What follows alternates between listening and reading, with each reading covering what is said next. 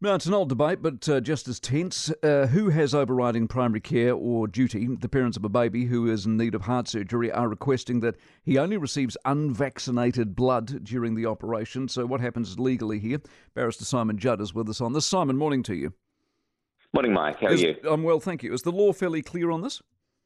It is, yeah. Under the Care of Children Act, a judge can appoint the court as a guardian if necessary in the best interests of the child. So in a scenario like this, where the medical specialist is saying that this child needs heart surgery and a blood transfusion is a part of that, the judge can appoint the court as the guardian temporarily just for the purposes of the surgery and medical care. I mean, the parents remain guardians in all other aspects of the child's life.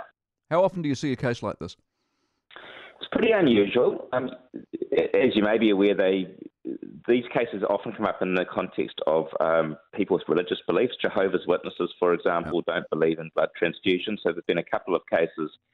It's more challenging in the sense that there is a conflicting right, if you like, Mike, and that everyone's got a right to freedom of religion in this country under the Bill of Rights Act. So the court has to take that into account.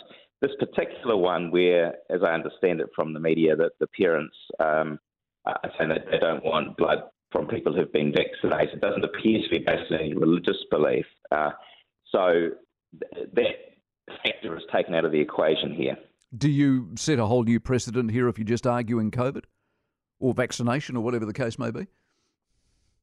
Yeah, I mean, I think from the media report, the thing I thought was most interesting is I saw the parents are saying that they have got 20 people who are unvaccinated who are willing to give blood or something. Yeah. Now, you know, I don't know. All I know is what I read in the media. No doubt there'll be evidence before the judge about that. I suspect, though, that the judge is likely to look at it and say, well, there still has to be some evidential basis for this.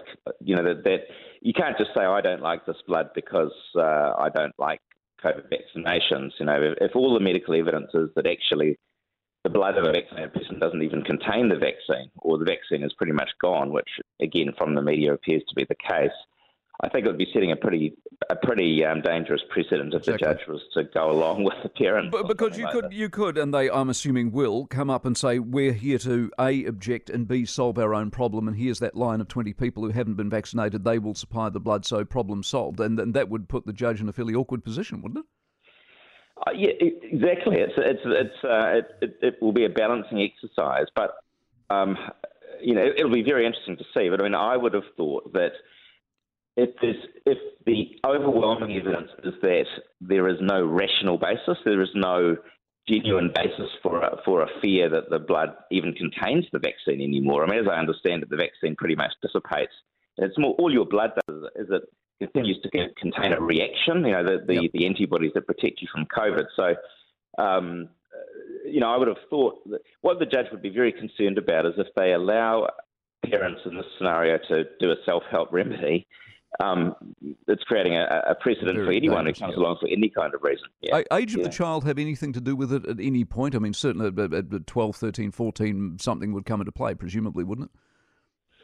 Yes, certainly the views of the child themselves might be taken into account when they are that sort of age, but it's more 16 that the child will, or 18 in fact, I think the child will have the right to decide for themselves. Interesting stuff. Simon, appreciate it as always. Simon Judd, barrister with us this morning.